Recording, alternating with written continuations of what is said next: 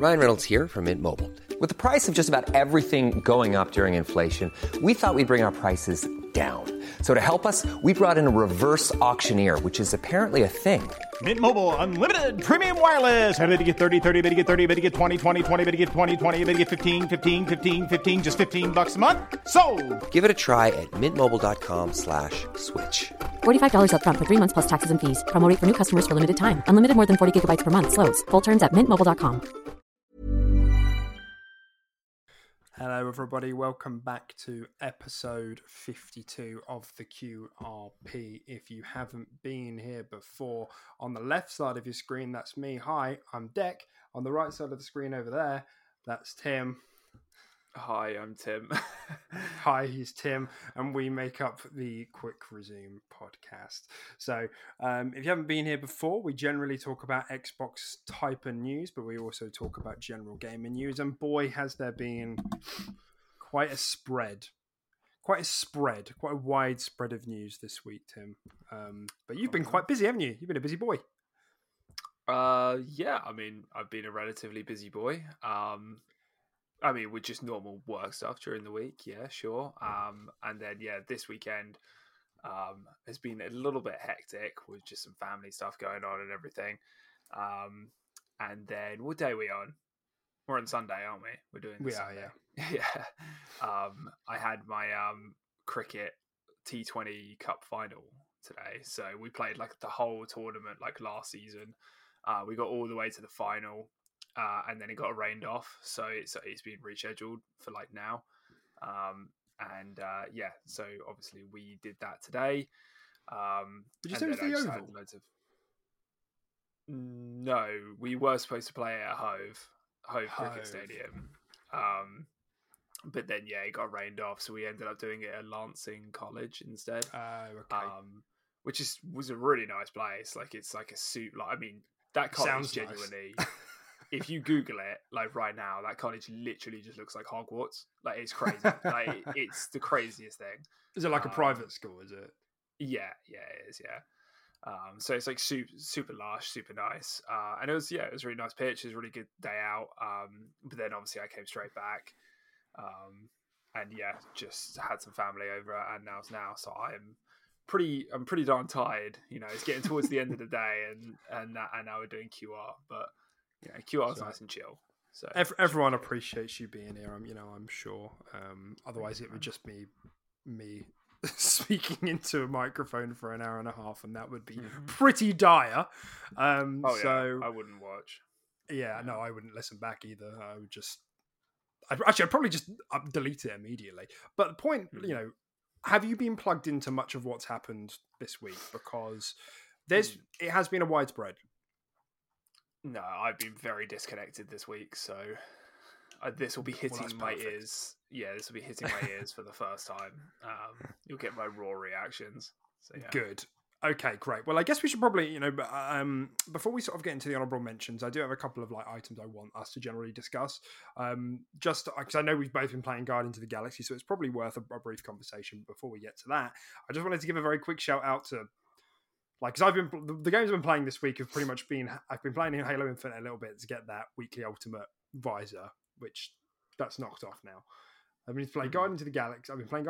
I've also been playing Tabs, and I just wanted to give a shout out to Tabs, and that's totally accurate battle simulator. Oh, yeah. It's very accurate. But it's just one of those games that's like, it's always looked like fun, and it's on Games Pass, and I was like, I just kind of want to play something while I listen to some podcasts and whatever. And it was perfect for that, and I've been playing that for quite a bit this week. It's just dumb. It's literally like there's a line down the middle of a map. There's people on the other side, and you just pop your boys down. And it's it has Age of Mythology kind of vibes to it, in that you start for the first batch of levels, you're farmers, and then for the second batch, you're it's medieval. You move through the things, sort of evolve, right? Yeah, essentially. But and it's dumb physics based stuff. So people go flying, people spin across the floor, getting battered by a meat club. Just stupid shit like that. And you can possess them as well, and control one of your units, sort of thing. But anyway, I just wanted to give that a quick shout out because that's been really fun for me this week. If you've been on the fence, definitely give it a go. Yeah, I mean, there's a BR version of that game, isn't there? Totally accurate battle Oh, is royale. there? Yeah, which I've been really waiting like to come to Games Pass because How I would heard that it's just work? like it's literally just you just drop in with like I think it's only one other mate, so you duo queue. Yeah, you just drop in and it's BR, closing ring. You fight it out. It's wacky weapons and abilities and items and stuff, and it's just pure chaos. It's just like no rules and it's last man standing sort of thing. Oh, right. I've watched some YouTubers play it and stuff, and it is hilarious. It looks so good. Oh, right. Um, but yeah, it hasn't come to Games Pass yet. But that is definitely right up our alley. It's a proper BR. Like you pick up guns, you find attachments, you find perks, you find spells, all that, and you just kit yourself out, and then you just Oh, weird. yeah. It's kind of awesome. Yeah, no, that looks. I'm just having a look at a couple of screenshots now, but yeah, it looks pretty fun. Yeah. But Super it's wacky. yeah, like the physics is like they've totally got it down. It's just like the dumbest shit. Like I had a mammoth fly like 2 miles in the air, like off the screen at one point. I was like, why? It reminded me of like in Skyrim, when the giants used to whack the mammoths and whatever, and you go like miles into the sky. That was always hilarious. Yeah, that's so good. So there's that, and then there's Guardians of the Galaxy, which I've been like exclusively playing for like the last 2 days, because I've had the stars have aligned, which have given me plenty of free time, and I thought I'd just boot it up, because I had a bit of free time, and I was like, you said last episode that you were quite impressed. We've all know, like, if you follow the news, that like generally undersold, underperformed. Critically, it was like reviewed quite well, and everybody's been quite excited for it to come to Games Pass. And I played the opening chapter, and I was like, oh. I think the words I said to you was like, this dialogue is god tier. yeah. You just put like, holy shit, what an opening. This dialogue is god tier. And then I was literally just like, what are you talking? I was like, you didn't even say the game. I was like, what are you playing? I was like, I didn't even know what you're playing. And then you were like, oh, Guardians of the Galaxy. I was like, oh, okay. Well, that makes a bit more sense. But yeah, it's good, isn't it? It was just such a good opening, and like the rest of the game hasn't slowed down either. And I think I'm coming into like the final act. It's been like actually like really good, like actually like really good. It's like 9 out of 10 game, good, isn't it? It's a solid game.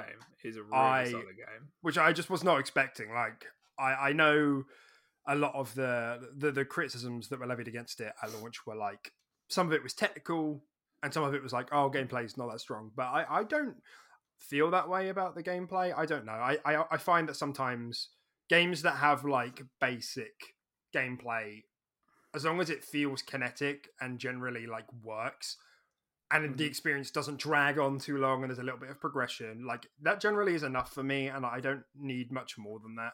Like if this was going to be a 40-hour game, well, like but like I'm coming up to like probably 10 hours, 12 hours played now, and like I said, I'm coming into the final act and there's stuff to unlock or whatever. I don't know, I think it works well. I remember people saying the same thing about Hellblade, which when I finished the game and I looked online, I was like, oh, I didn't think people would have a problem with that. I thought it was like good. I thought it was pretty good. It wasn't like hyper complex, but it didn't need to be hyper complex. I think it would have taken away from the game. So yeah, and I haven't really had many bugs. I've had there's like a couple of things which have annoyed me throughout the game. The main one being like dialogue overlap. Like it's just so irritating. And I feel like because it's so 50-50, like it doesn't always happen. And sometimes the game handles it really well. Like it will wait for someone to stop speaking and then the next dialogue will kick in. But because it's such a coin toss, I'm like always on edge. Like I don't know if I should wait to like trigger the next thing for like this dialogue because it's so good. Like I don't want to miss it. Do you know what I mean? Yeah. So that's been like my biggest thing that's like bringing it down. But this is, like I said, this is like a 9 out of 10 game for me so far. I don't really feel like the game could fuck this up in the last act. Like it's really been really fantastic. I've been really surprised. Yeah, well, I'm glad that we have the same sort of opinion on it, because I think we both went in thinking, 7, 8 out of 10 game, undersold, just like that. And I think, it seems to have impressed us both equally. I would agree with the whole dialogue thing. I've definitely had bits of dialogue like cut off. Like quite substantially, even if it's just like you're just talking and then you enter like a fight or something like that, and then that discussion stopped because an enemy appeared or something like that. And generally, like I said, like a game like that, and I've seen games in the past when they try and be funny and have dialogue like that, it comes off quite like cringy. Sometimes it can be really hit and miss, but I feel like for the most part the game lands it pretty well. It does. Which is great. I've laughed out loud many times. yeah, so have I. Yeah, and especially when they have to sort of go up against what the big screen and the MCU movies did first. It's hard to sort of follow that and not seem like you're just copying or doing it worse. But they did it pretty well. So I think that's what makes it like all the more impressive, to be honest. It's like they managed to do this without making it feel like a copycat, and not making it feel uncanny either, in the same way that Avengers did. Like they are the same characters, but they're like different versions. And the general themes and vibes are still there for those same characters, but everyone is has a little bit of an extra layer.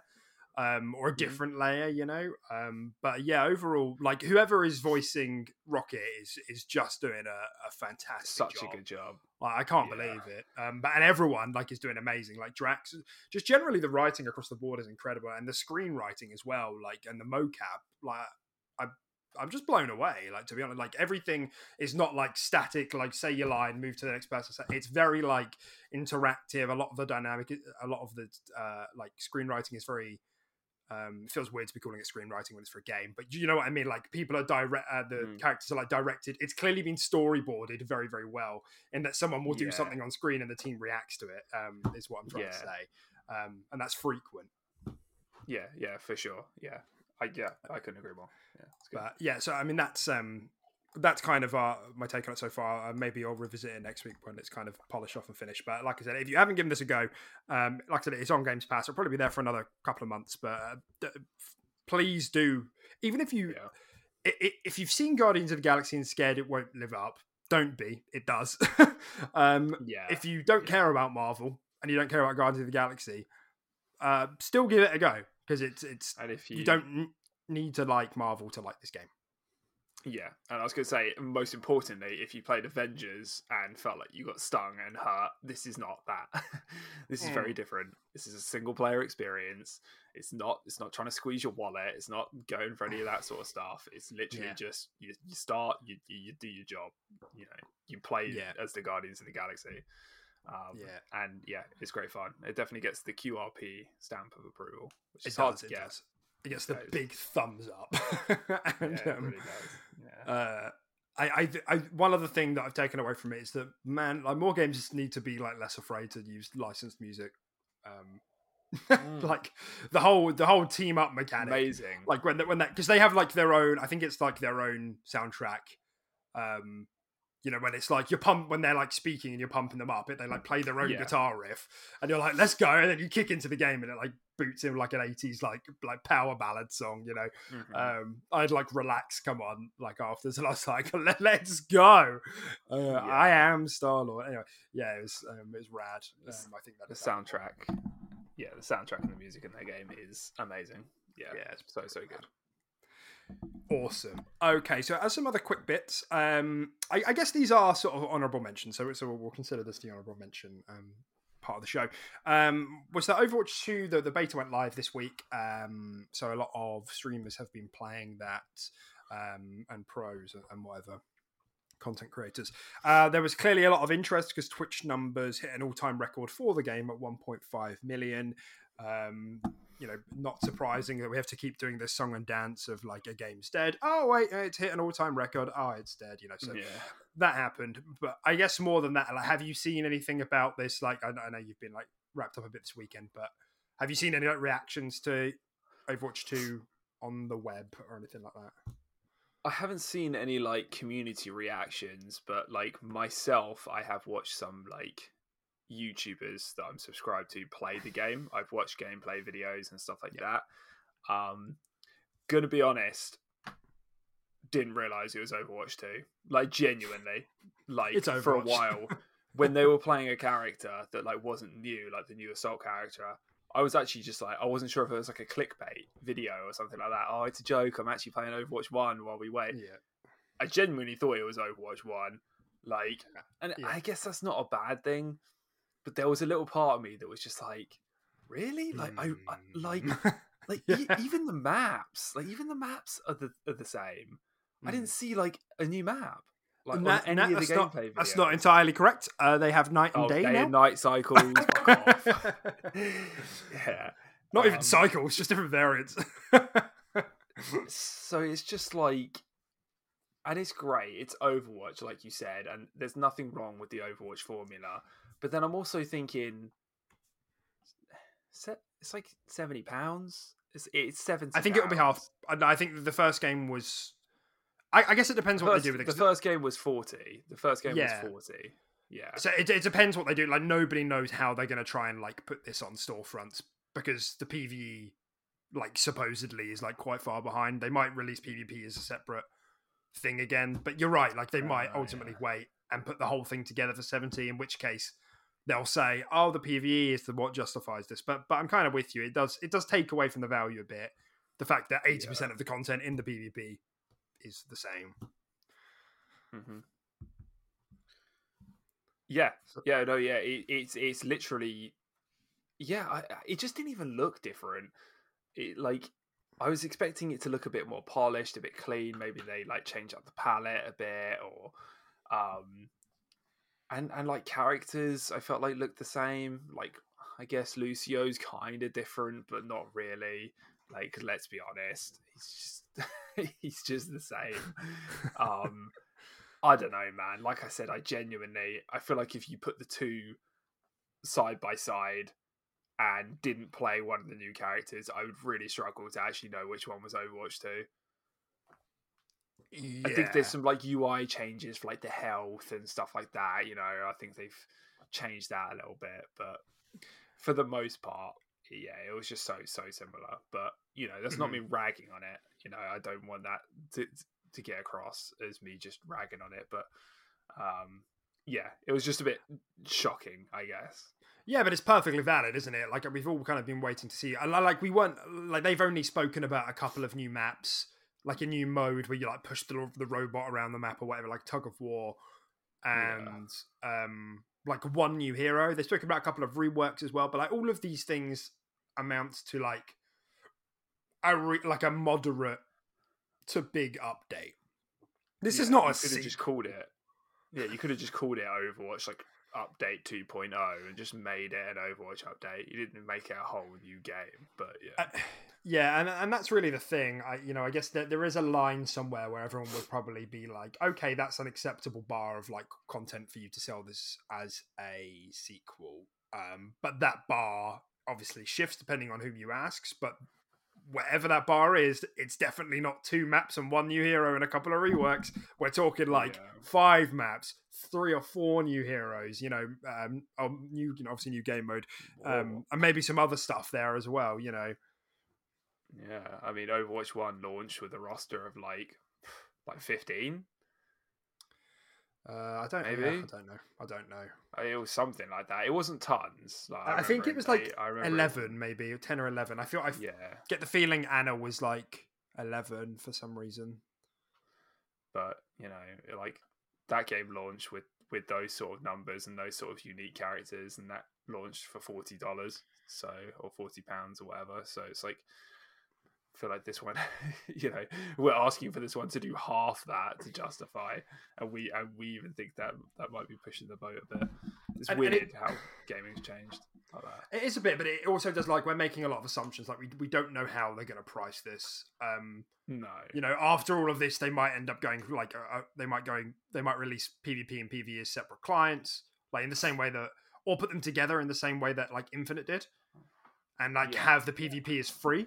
Charge for the PvE because then they know they're going to continue to get money, and like it will get them a lot of goodwill, and they can just monetize off the PvP like they've continued to do, and they'll probably have like battle passes this time round, you know, so they're gonna like have additional streams of revenue and content. So you know, we don't know. Yes, I'd be in agreement with you that if they charged full price, That's it's not going to sit well. So we'll have to see. Yeah. And like, I don't know what decisions were made to get them to this place. You know, a lot of people feel that this is like kind of a remnant of Activision. You know, in the same way that Bungie and Activision were like just not vibing, and then they split. You know, Activision getting a bit too greedy with some stuff like, oh well, you know, the amount of money you're making is like really dropped off, and the only way to get people back in or to get another boast of money is to slap a 2 on it. Slap a 2 on it, exactly. Yeah, in crayon. So, well, yeah, we'll have to see how it pans out. I'm not disappointed that this is just more Overwatch, because ultimately that is what you'd want. I guess I was just looking for more. And we don't know the full details yet, you know, so it is hard to say. So I'm just gonna have to give them the benefit of the doubt, really.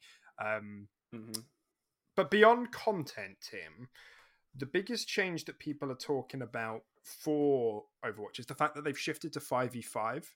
And I should remind you as well that there's still role queue. Like, I think that came in after we stopped playing, so you have to queue into a particular role. You can't just queue a game and then pick whatever you want anymore.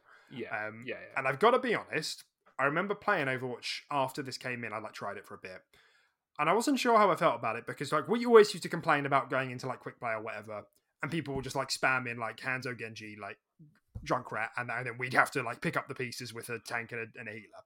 That would be like 70% of our games. And that was annoying. The flip side, I guess that obviously doesn't include rank, where people were generally more sensible. The flip side of that is role queue, where you say to someone, okay, you can play what you want, but if you want to play a high demand role, you might have to wait a bit. And I remember like when I tried, I appreciate this was like well after launch, so this is probably like 2019 maybe. Maybe 2020. I don't know. The queue time for DPS was like 8 minutes, and it's like I'm not doing that. And like the only way I could actually play a game was by queuing tank, so that meant I couldn't play a game as 2/3 of the cast. And I was like, I don't understand. It's pretty rough. So it's just that it's controversial. It's just I don't know what the solution is. You know, I mean, how does that sound to you? I mean, do they not have like a primary and secondary option? I guess that could be quite nice, right? Just to be like, oh, okay, I would like DPS, but if you can get me into a game quicker as a tank, but then that still doesn't solve the issue of then you'll just always be playing tank. You're never going to be playing that primary role that you like. Yeah, I don't think there was primary and secondary, but I can't remember. Okay, all right. Maybe that would help though. Yeah. I think it would help a little bit, but it doesn't solve the core issue that you want to play DPS, right? And you won't. You know, it will keep throwing you into games as a tank role and stuff like that. Yeah, I mean, it's kind of hard to say. I guess it just depends, sort of, how many servers they sort of have up and can sort of populate for the amount of players, right? Because if they can have like 1 trillion concurrent games going on at a moment, then you know they can throw 1 trillion different people wanting to queue DPS or whatever and stuff like that. It's almost like, I mean, I don't know the technical side behind it,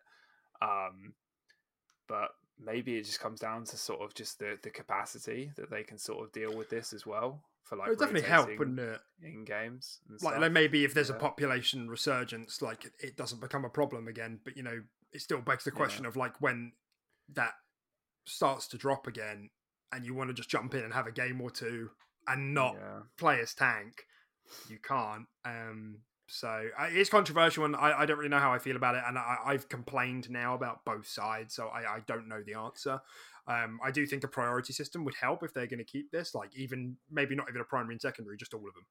Just prioritize all of them, and then if they can, or maybe just role queue to like a specific playlist, like a nice, not necessarily ranked only, but if people want the casual experience of just hopping in and potentially just having pure chaos, just having Genji, Widowmaker, Hanzo, then sure they can, and there's no role queue, there's no restrictions, just throws you in instantly.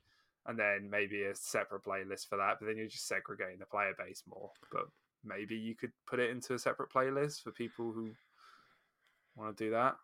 I don't know. Yeah, it's something for them to think about because, there's definitely pros and cons to this. And I've seen a lot of disdain from the community about this system.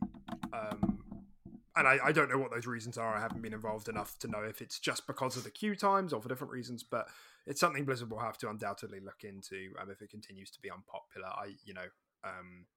So I'll have to see. And the other thing where I was going with all of this, was that they've changed it to 5v5, and what that essentially, so when you're role queuing into games, the expectation is that the team is one tank rather than two healers, two DPS. There's some flex in there, but essentially it's one tank rather than two, and that's had mixed reception from what I've been listening to as well. Some people feel that it makes for like less team plays, or that you have to stick to this tank or you're dead, or like the amount of weight that your tank carries in a game now is like it's imperative, whereas before you could get away with like two hybrid tanks and just like whereas other people have been like, actually it means that we have to play more cohesively as a team even with randos, and there's like an enhanced ping system now, like more than it used to be. But I mean, how does that strike you kind of on the surface? So Overwatch used to be 6v6, right? Yeah, that's right. It used to be 6v6. Okay. Yeah, I haven't played it in a while, so that's my bad. Yeah, I mean, it definitely... I'm just picturing it right now. It definitely does change the entire dynamic of the game. And it's just a question of... I mean, could you not do two tanks and one healer? Or is just one healer just never enough in Overwatch? It's a staple to always have two. Is it? I don't. You know what? I don't. Because I feel like if you frontline properly, you just have a single Mercy. I don't know if the game lets you though. Oh, okay. Oh. Like, because if for example, like if you roll Q tank and then you get into the game, you can only choose from that pool. Yeah. So presumably, two tanks aren't going to get put into the same game. What I keep hearing is that it's one tank, two healer, two DPS. I don't know if, obviously, I don't know how that works, because there are like some characters which don't strictly fit into those roles and like a more utility. Like Mei is like not necessarily DPS. I don't quite know how all that works, and someone will have to correct me in the comments. So maybe that's another point of like, it actually it minimizes kind of composition creativity. Creativity. I mean, immediately I didn't like the fact that you said like, oh no, you have to have two tanks. I'm like, well, actually I'm the player. I feel like I can kind of make whatever team comp I want if I'm queuing with five of my friends, four of my friends. That's kind of, I don't know. I didn't really like the idea of that.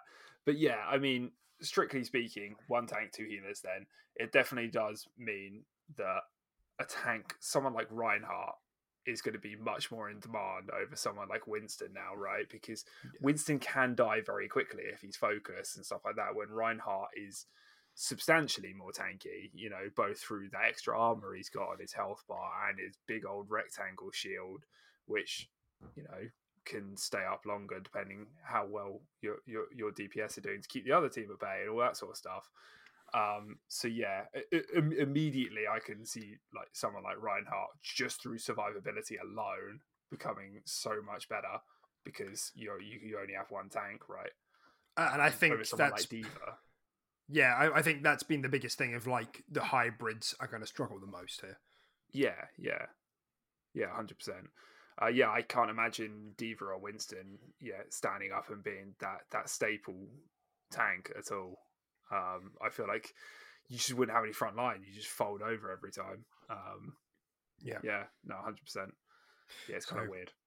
So, I mean, watch this space, but like generally the vibe I'm getting is like good. Like obviously people are interested with all of those Twitch views, and people like generally feel happy to be playing Overwatch again. And it's, it's hard to say if that's because there is like an actual like content refreshment, which doesn't seem to be the case, or if it's just because people have taken a long break and coming back to it with like a little bit and thinking, oh yeah, this actually is like a lot of fun, which it is.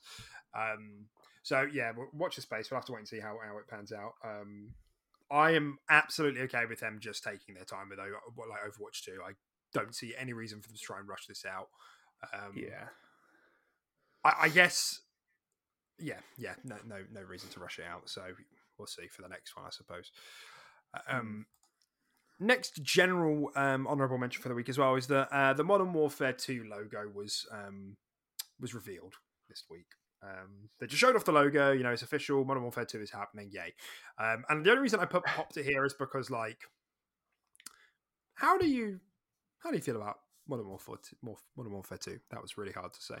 I loved Modern Warfare 2. We both loved Modern Warfare 2 back in the day. I think I would want to throw my controller at a wall if I played it now.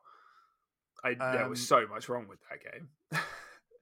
Right, and this is like, yes, I played Modern Warfare 2 a lot. I enjoyed it a lot.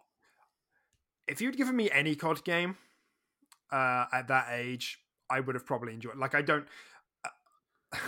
it was the popular thing, right?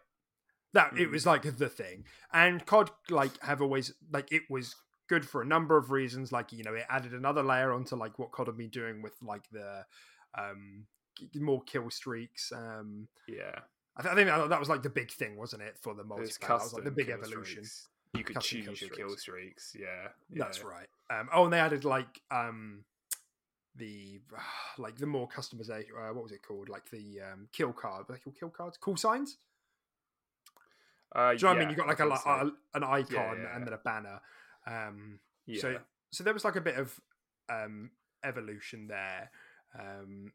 But I'm the reason why I've plugged it is just because I'm frequently surprised by how much praise Modern Warfare 2 gets. And I don't know if that's just because most people who are talking about it now were our age and have like very like rose-tinted glasses. I don't think that multiplayer was like if I'm thinking about it critically, I don't think it was like blow your brains out incredible. I think it was good. I think it was good. It handled well, but by today's standards of like, and I'm not trying to say, oh, we should measure it against today's standards, but even by shooters of its time, like CODs before it, CODs after it, it was like a mess. And like, because there's this whole argument at the moment about games being too fine-tuned for balance and that taking fun out of the game versus, games being more balanced and trying to retain that for competition, but maybe making games too sweaty too often. And I understand that. I see that. But I don't... And there are some games where, like, balance is, like, not perfect. They're always, like, achieving more. There's tweaks and updates and patches, like, here and there. And you get it generally right, and there's always a meta that forms. But Modern Warfare 2, I felt, was so fucking, like, all over the place that there was, like, 20% of the guns and equipment was like quintuple S tier and everything else was beneath that. And I don't see how that bad balance equates to more. Like, if I want to be viable, I have to use those top 20% guns. Do you know what I mean? Yeah. So if anything, that's taking variety away from me. So like, I don't understand that argument personally. Yeah, it's just like, why ever use an assault rifle over the ACR? Remember that gun? Like, why would you ever? Like, it killed just as quick, if not quicker, than any other gun, and it had zero recoil. It was perfect. It had a big mag, like everything. And that was the game that had the models. You remember those shotguns? Where they pre-patch. Yeah. Literally, the shotguns, you could kill people across a map, and I'm not even exaggerating. It was disgusting. Like, I don't know how it made it past playtesting. Like, it was a joke. It was an absolute joke. I know. And like, I guess like this is what I mean, because it's like very rose tinted glasses. Because there was so much shit shoved in there, and it was so poorly balanced. You did have times where you could go around and do whatever the fuck you wanted, and that was fun. Like, some of my fondest memories in Modern Warfare 2 was me and you running around with riot shields and throwing knives, always doing really bad, but always having fun trying to batter people or to like chuck throwing knives from behind or a C4 or whatever. That was fun. Yeah, yeah. Like that was fun. I couldn't do it for 5 hours because I would get tired of getting my neck stomped. But every now and then we'd get a win and it would be really exciting. Fine, I get that. But nonetheless, for the majority of my playtime, I had to conform to what was meta because it was so top heavy, or it just felt like I was constantly on the back foot. And so I feel like it took variety away. Whereas the counter argument is that by being hyper balanced, you don't have those moments, and it takes away from like an exciting sandbox or whatever, and it not flattens everything. So that's I think Modern Warfare 2 is like the reveal of it has kind of sparked that argument a little bit. So yeah, that's and it wasn't even in just guns, was it? It was just like that's like we said, one-man army. That's yeah, perks like one-man army and stuff like that. Yeah, exactly. But like this was the game that introduced custom kill streaks, as we said. Great, I get to choose my kill streaks. Why the fuck would I? Like literally, Predator missile, Harrier strike, chopper gunner. Yeah, that's it. Like you essentially could get a nuke like quite easily. Are you telling me you don't want to use a counter UAV for 4 kills? No, exactly. It just took all freedom away. It's just like, why would I ever use any of that? Like, and the only time we ever did was to make the game more challenging or more fun or to spice it up, like picking like an emergency airdrop just to like meme. And it's just like, but it just, it was just, if you wanted to do well, you needed to conform to the Predator missile, Harrier strike, chopper gunner, right? Yeah. Because they were just far superior to anything else. It's just like kind of idiot uses a paved low over a Harrier strike. Exactly. Like, come on, you're just being a hipster. Like, yeah, exactly. Let's face it as well. Like, if we asked everyone in the audience, dear listener, if you've played Modern Warfare 2, to recall all of the custom kill streaks, I bet you can't name like more than like 6 or 7, considering there are like 15 or something. And I know the ones that stick out in your head: a UAV, Predator missile, Harrier, AC-130, and chopper gunner. Okay, and nuke, whatever. That's not kill streak. But... Mate, tell you what, you remember the EMP? Oh, the EMP, dude! Wasn't that a 15 kill streak? It was Sentry like gun. Sentry gun. Or turret or whatever. Yeah. I think EMP was a 15 kill streak, dude. It was like one of the top. And all it did was just like a counter UAV and make your screen kind of blurry. Yeah, it's remember how trash it was? Yeah, it's trash. And it like broke stuff. Like if there was a sentry gun on the map, you broke that sentry which gun. Nobody ever used. Fantastic. Yeah. Great. Oh my god, yeah. That game was like fucking slice of Swiss cheese. It just had holes just everywhere. Yeah, exactly. And this is like kind of my thing of like it was good. It was like 8 out of 10 good. It wasn't like 9.5 or 10 out of 10 good, in my opinion. I played it a hell of a lot when I was younger and have a lot of very fond memories playing it because I was younger, but I'm not willing to let that nostalgia bump, hijack my critical brain. So I'm assuming that when this game comes out, it will be a big success because the first Modern Warfare was, and I'm sure there'll be balance tweaks and they put a lot of love and care into bringing that remake out. And obviously the story was very, very good. Like the story was renowned for being very, very good. But that's generally just how I'm feeling about that whole thing because it's stressing me out a lot. People saying that this multiplayer was a masterpiece when I'm sorry, I just don't agree. It was a masterpiece for the time it came out, sure, but no, I don't even think it was a masterpiece for the time it came out. It was good. It was good for the time period it came out. But yeah, I wouldn't say it absolutely blew me away. But it wasn't that kind of, again, COD was the only thing I was playing back then, so you'll have to correct me, listener, if I'm wrong, but it was that time where Call of Duty had a total monopoly on shooters, on competitive shooters. Yeah. Like, if you weren't playing in the COD, console space.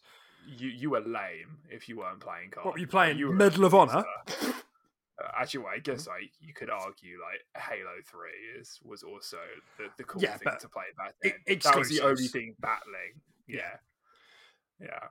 And I suppose Battlefield was around as well, but it never quite got the same stranglehold that COD did. So, no, there we go. Really didn't. Okay, so that's that. All right, let's trend into some of the Xbox stuff then. And so as we're at that sort of 40-minute mark, I just want to remind you, if you're listening, if you're watching us on YouTube, hi. If you could leave us a like, please, that'd be great. If you want to subscribe and hear us every week on a Sunday or a Monday, usually, that would be fantastic, and we'd love that a lot. It'd really help us out. So, Xbox has been selling quite well. Spoke about this a bit last week, but we've had a bit more information in their quarterly report, Microsoft's quarterly report.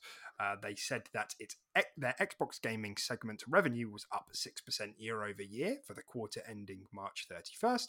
Hardware sales were up 14% year over year, which is obviously a positive sign for console availability. And software and services are up 4% year over year with growth from Games Pass.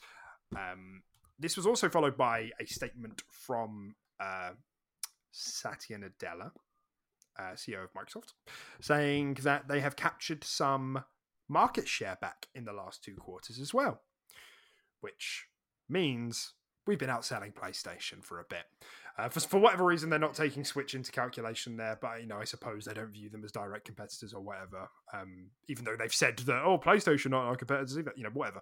They've said they've captured share back, which would indicate that that is the case. We don't have numbers on that, so we'll have to take Sati's word on it. But we spoke about this last week a little bit. Nonetheless, it continues to be really good for Xbox that they managed to do this, whether it's because they've gathered good momentum, goodwill, or straight up just stock. Yeah, it's working. Yeah, exactly. It's good to get some actual figures, and those are some nice percentages, right? 4%. People will look at that and think that's not a lot, but 4% on top of a player base that's already so large, that's quite a significant increase. Just for 1 year, right? That is literally just compared to the previous year, right? That's right. That's what it means, yeah. And then 14% on hardware sales, yeah. I mean, it's just they're very big increases.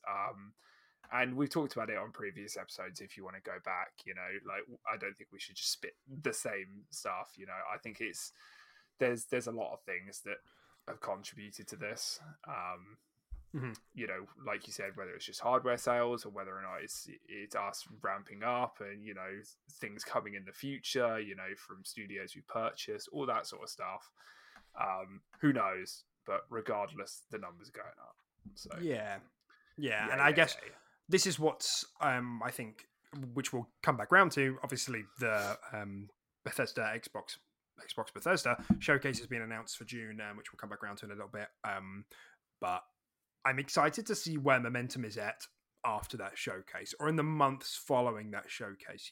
Because that we're all expecting a big success from that showcase. Like, a lot of hype is going to be, and excitement is going to be generated. And if that is the case, yes, have people who were already excited already bought that console, or is this just going to kick things into sixth gear?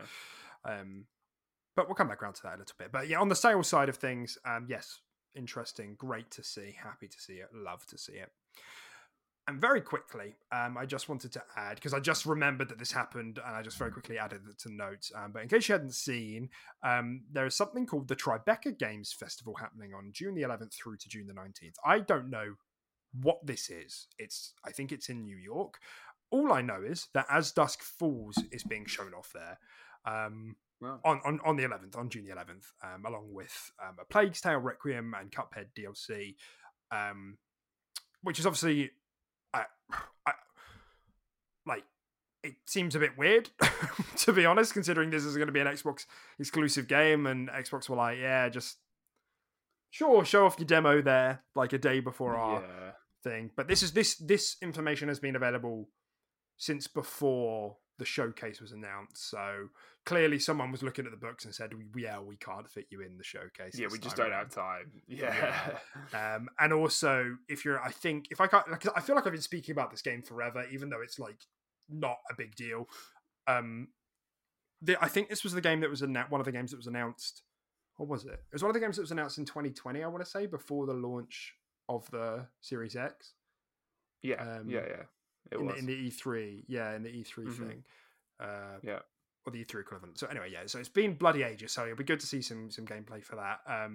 But yeah, clearly they couldn't or didn't want to fit it into the showcase this year. But just thought I'd mention it. Yeah. Okay, let's get into the main stories for today, ladies and gentlemen. So, we're going to get Halo out of the way to begin with today because, I know, and if you are sick of listening to us talk about Halo, I am sorry. It's just very noisy at the moment.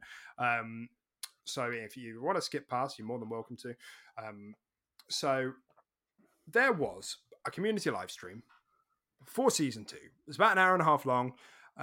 And they spoke about a number of things. They showed off the battle pass. They had Joseph Staten there talking about what they're going to be doing, a few bits and bobs, a bit of explanation on rationale as to why things are the way they are. And they spoke a bit more about the narrative events as well.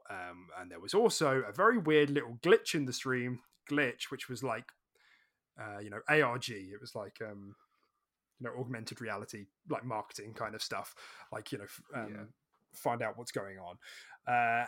And so that indicated that something else was going on. I thought it was actually pretty neat because like nobody like mentioned it. Just happened and then nobody like said anything like and it like was like 15 seconds long. I thought I was going crazy. I thought I was being hacked. Like it was weird. So I don't know if it hasn't like it's been publicly acknowledged, but nobody has like explained what it means yet. And obviously people are now speculating. So that's how this stuff works with their viral marketing. But people are speculating it's to do with either the narrative events lined up in Season 2 or some additional stuff that's due to be shown off at the showcase. Whether that's more story, certain affinities mode, who knows? So you tuned in for a little bit, didn't you? Was there anything interesting that happened while you were tuned in? Not particularly. Yeah, so I tuned in for a bit, and I think it was kind of when they were going through the battle pass stuff. And I'm not gonna lie, I kind of turned it off. They were going through the battle pass very slowly. Yeah, they were just showing it off. It took them. I was literally just like, "This is great," and it looks like a cool battle pass. But I was like, I'm happy just to watch a recap tomorrow morning, like a 5-minute video that just recaps it or something. Like I was like, this is ridiculous. We're on like number 10 of like 100, and it's been like over 10 minutes. You're spending like over a minute per square at the moment. This is kind of nuts. That was just before the glitch kicked in. Oh, okay, yeah. But yeah, it sounds like it came in at a bad time. Yeah. So I never actually saw that glitch you were speaking of, but I mean I did see like the whole like little I guess trailer or little teaser they did for like the narrative event, and it kind of just I imagine it's to do with the narrative event, right? Because that guy came back off the helo, and they were just like, oh, his AI's been like corrupted, and he's like, I'm gonna have to remove it, and he's like, no, don't remove it, I'll kill him, So it sounds like it's going to be part of the narrative if I were to guess, Yeah, that's what that was. It was a teaser for the narrative. Yeah, but like the whole like glitch thing people are talking about, it just that sounds like it's going to be part of that because of the theme of the narrative storytelling they're going to be doing. It seems like it fits into the theme of it, right? If I were to guess. But. Yeah, absolutely. And it's so the nature of those narrative events is still kind of unclear. I think it's probably because they're not like speaking about it loads and loads. I would like just take this opportunity to like don't get hyper excited about this. Like I think these are going to be cool little additions we get throughout seasons that start telling a story to do with our multiplayer Spartan, but especially with where 343 are at the moment. Don't expect this to be like long chunks of gameplay. I don't even know. I think someone has said that it's something that it is playable because at some point it had occurred to me that it was like because they showed your Spartan in the cutscene. At some point it occurred to me, it's like, what if this is just like a 4-minute long cutscene and it just like tells a story with your Spartan in it? People are gonna shit themselves. And it was annoying me that no one was like outright saying what it is or what it isn't, because it's like people are going to get their expectations in weird places. So I think I don't have like an exact timestamp or an exact time frame on like who said it or where said it, but I have like noted in my brain that someone said somewhere that it is playable. So I'm really sorry if I'm wrong, but I think that is the case. And I would be right there with you that it'd be really super lame if it just ended up being something like a cutscene. If it's like a 10-minute mission, fine. Like, just like keep your expectations down. Hopefully, it's just something cool that introduces kind of being able to use our Spartans into the universe. I think that would be cool. Yeah. But I'm keeping my expectations low. I think even if it is playable and it is story, I don't think it's going to be anything mind blowing either. Like, I think it will be some pretty sort of standard mission structures, with maybe some new scenery here and there. But then I think a lot of like the storytelling you will get from little cutscenes at the end of said structured mission or something like that. I can't imagine them doing too much to blow us away in terms of how they structure the playable missions. But yeah, well, yeah. I mean, all I know is that it's narratively written by Joseph Staten, who's obviously who was on the narrative team for like all the original Halo. So, boy's got writing chops. But obviously that's not going to happen in a 15-minute mission. This is like an evolving story, and I don't know if this is like to do with the maps that have come in either. Like, maybe it's like a mission on like Breaker, which is a new BTB map, and you play through that and you get a bit of exposition and dialogue, and at the end of it you get like a cool coating. You're like, well done, you did it, and now you can paint your armor red with the blood of your foes, like sort of thing. I don't know. So that would be that's kind of what I'm expecting. Like, a bit of exposition over the top of maybe one of the new maps, maybe a new playable space, like you said, and a bit of exposition to just kickstart this kind of universe of like, oh, you can, like, your multiplayer, like your new gen of Spartans is like now getting involved, and this is how the universe is going to kind of react to that. So we'll have to see. A couple of other things. Speaking of Joseph Staten, he looks fucking tired. He looks really tired. Go get some sleep, Joe. Poor guy. They're not working hard enough. Like, we've been saying it. Like, just because he's tired. Get back to work harder.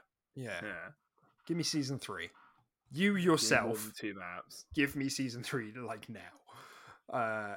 So they said player outlines. That was something that was mentioned in the original patch notes, but they mentioned that it was something that they've made a slider for now. They just mentioned it at the beginning of the show, because that's something that's been triggering a lot of people, apparently, that there are player outlines on friendlies and enemies, and now you can turn that off and gimp yourself if you want to do that. So that's cool. Okay. Whatever. Halo fans are weird. Halo fans are so weird. Like great, I guess. I guess there weren't outlines in OG Halos, were there? And that's like kind of the thing. But so whatever. Yeah, anything to be 13 again.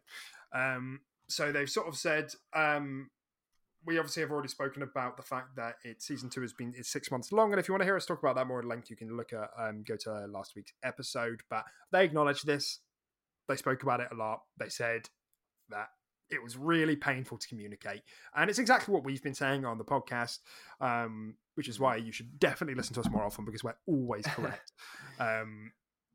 In that they're getting stuff tightened up now so they can move quicker later. It's a damn shame it's taking them this long to do this, but it's clear that that's what's happening. Like, tightening bolts, there's no point adding more shit on top of a framework which is not sturdy. It's all going to topple at some point. So they're getting that framework set up. And that's what they pretty much said. And, there's a lot of kind of apologizing and, look, we're trying our best. We're not happy with the state of this. We want there to be more, but just bear with us. Co-op, they spoke about co-op, network co-op and mission replay, which was obviously coming around to August time. I think co-op might have been a bit sooner. I can't remember the exact details though. Spoke about Forge as well, and they've been internally flighting that for 2 years now, so that's going to be good to go. And they very sneakily spoke about there being a lot of leaks floating around to be excited about, which was like seemingly pointing to the certain affinities mode, but we don't know. It seems like that's what it's going to be. What was the other thing? Okay, so one of the things that they did say, which we didn't know, and this is one of the final things, one of the newer things that we don't already know about, they mentioned that with the battle passes that don't expire, if if you were a free battle pass player, that will be locked into season 1 if you haven't bought it. You can unlock it if you buy it again. So essentially, think of it like this: non-expiring battle passes is like a premium feature. Yeah. So you can't just access all the free stuff all the time. Like you keep your progress. So if you've got to like level 60 for free, and now you're in season 3, and you're like, oh, actually, like come to think of it, I really want that mythic set. You have to buy it, and then it will give you all your progress, and you can go from there. Continue. Okay. So they were upfront with that, and they were like, that's how it is. That's how we're going to do it. We felt that like weighing up the monetization system, putting the credits in, allowing you to go back and like buy it with that. This was like a fair compromise, and yeah, I think it's reasonable. Yeah, it's fine to me, isn't it? Yeah. I don't see a problem with that. I know some people will find a way to complain, but the seasons are 6 months long, bro. Like you have enough time to finish your battle passes. Yeah, if you're not, I finished my battle pass in like month 1. Like, yeah, dude, exactly. I haven't played the game for like 3 months, and I've been on level 100. Like, yeah, come on, man. That's right. But that's pretty much it, Tim. It's obviously season 2 on Tuesday. It's Tuesday. Yeah, it's Tuesday, mate. Wow. This Tuesday. Wow. Yeah, this Tuesday. That's crazy. Didn't think it was that soon. So it should be tomorrow by the time this video is uploaded, which is so annoying, right? Because we've had a long weekend and whatever. Yeah, it's a bit triggering, isn't it? Well, that's why I've been trying to like smash out Guardians of the Galaxy, because obviously I imagine you're on the same page as me. We'll go back, we'll play Halo, we'll probably have fun with what they're offering, the new modes, the new maps, new battle pass, and then maybe when we're at the end of it, we'll see where we're at. Yeah, because I imagine very much we're going to have the same sort of thing that happened in season 1. Get some good enjoyment out of Infinite for a month, maybe 2, and then maybe probably put it down if they're not able to sort of keep up the content until season 3. Yeah, we'll probably get Onyx as well. Just probably just really quick, easy things. Yeah, just a couple of matches here or there. Just smash it out. Yeah. So yeah, is there anything else you wanted to say about Halo before we move on from that? No, I mean, I guess we didn't really go into the battle pass much. What did you think of the battle pass? Oh, that's right. That actually got revealed. Yeah, and I'm glad you brought that up. Actually, so like generally the consensus I'm seeing online is that people are really, really happy with battle pass. Much happier with what they were before. Like way less re-rolls, way less filler. Obviously, there's more credits, and it's important to have some re-rolls and boosts in there while the system is currently how it is operating. But yeah, I was super happy with that. I thought it was actually really cool that those wicked shoulder pieces that everybody's speaking about, the elite skulls, that's level 99 and 100. I thought that was really cool. I don't know why. I was expecting it to be an armor thing at the end, but I just thought it was quite a cool subversion. It was like, oh, it's actually just like shoulder pieces that look wicked. I don't know. I just thought it was cool. Like rather than it being like a fancy effect, Yeah, that's kind of cool. Yeah. I would agree with that. Yeah. Although I do love me fancy armor effect. And there are some fancy ones in there. Did you see them? Yeah. I saw the kill effect. The green. Kill effect. Yeah, but there wasn't. Oh no, yeah, and there was like the running, sliding, and one as well. Yeah, and it's all like green and like sort light of like Matrix hacky sort of thing. That sort of vibe, I think. And the helmet effect is like the digital like wolf monocle, for lack of a better word. Yeah. That looked really cool. So yeah, I'm kind of a huge fan of kind of the direction the sort of season is going in, the battle pass. I work in tech. Green's my favorite color. Nice. Sorted. Yeah. So yeah, I was very happy with the battle pass as well. I think it all looks pretty damn cool. Like even all like the armor pieces that you just sort of unlock throughout as well. I just think they look pretty cool. They're just like vastly different to anything we've seen so far. Like so different. And yeah, I think it will be pretty awesome to chuck all that on my Spartan. Yeah, it's definitely extra refreshing because season 1 was so heavily focused on Reach, which was as awesome it is. It's like, yeah, I've seen this stuff before, and now the stuff in this battle pass is like, some of the stuff in here is like wacky. New. Some of this is like wild. Like some stuff look cool. like deep sea diving gear almost. It almost looked like you were like half like a Big Daddy from like BioShock, like proper. So some of the fracture stuff looked like that. It looked like a miner like equipment almost. So it was like steampunky. Do you know what I mean? Yeah. For the fracture, it is at least. Yeah. So okay. I'm excited. I could have sworn that was some doubt. Yeah. Never mind. I'm excited. I'm excited to have a reason to dive back in, to have a reason to grind, and I'm definitely excited for some of the challenges, like the fat of those challenges, to be cut off. Because like fuck me, I've had a blade been like a pain in my ass sorting that out over the last few days. And just to have some more maps in that rotation, that will be nice. Like we said this before, but like an additional piece of equipment would have gone a really long way. Not that it's taken me like a couple of days, but I've like gotten a bit warmer on playing it again in terms of like getting better, because like Matt, I was sucking, but now I'm like, oh okay, now it's starting to click again, starting to feel good again. No, I'm excited to dive back in as well. Cool.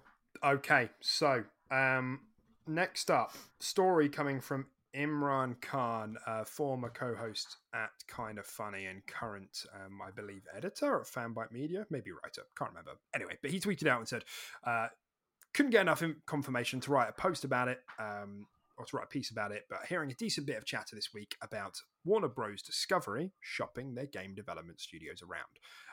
The interested parties include EA, Take-Two, Microsoft, Sony, Tencent, NetEase, and PUBG Corp. WBD, Warner Bros. Discovery, wants to sell studios and license IP, supposedly. So, Imran's a super cool guy, by the way. Should put it out there. Hi, Imran. Secondly, we've heard rumblings about this before, haven't we? We've spoken about the idea of Warner Brothers being kind of looking to sell, and then they were like, oh, never mind, just kidding, we just were like wanted to see what you'd pay us. and now they're like, oh, just bluffing. Like, we do want to. So they're doing like this weird like back and forth, and supposedly like what people are saying is, if just to reiterate what I said at the end of what Imran said at the end of that tweet, is that they're looking to sell studios but license IP. That means they are not selling the IP. That means they're saying, you take the studio, but you pay us for the IP, right? You know, it's like a landlord. I would assume that's kind of why they're going back and forth on a lot of this, because they want to make free money. Who doesn't? Right. I love that. I love free money. But in terms of the buyers, Tim, that was obviously a long list. And, you know, you think about who's under Warner Brothers. You've got Monolith for the Shadow of War and Shadow of Mordor games. You've got Rocksteady for the Batman games, upcoming Suicide Squad. You've got NetherRealm, Mortal Kombat, Justice.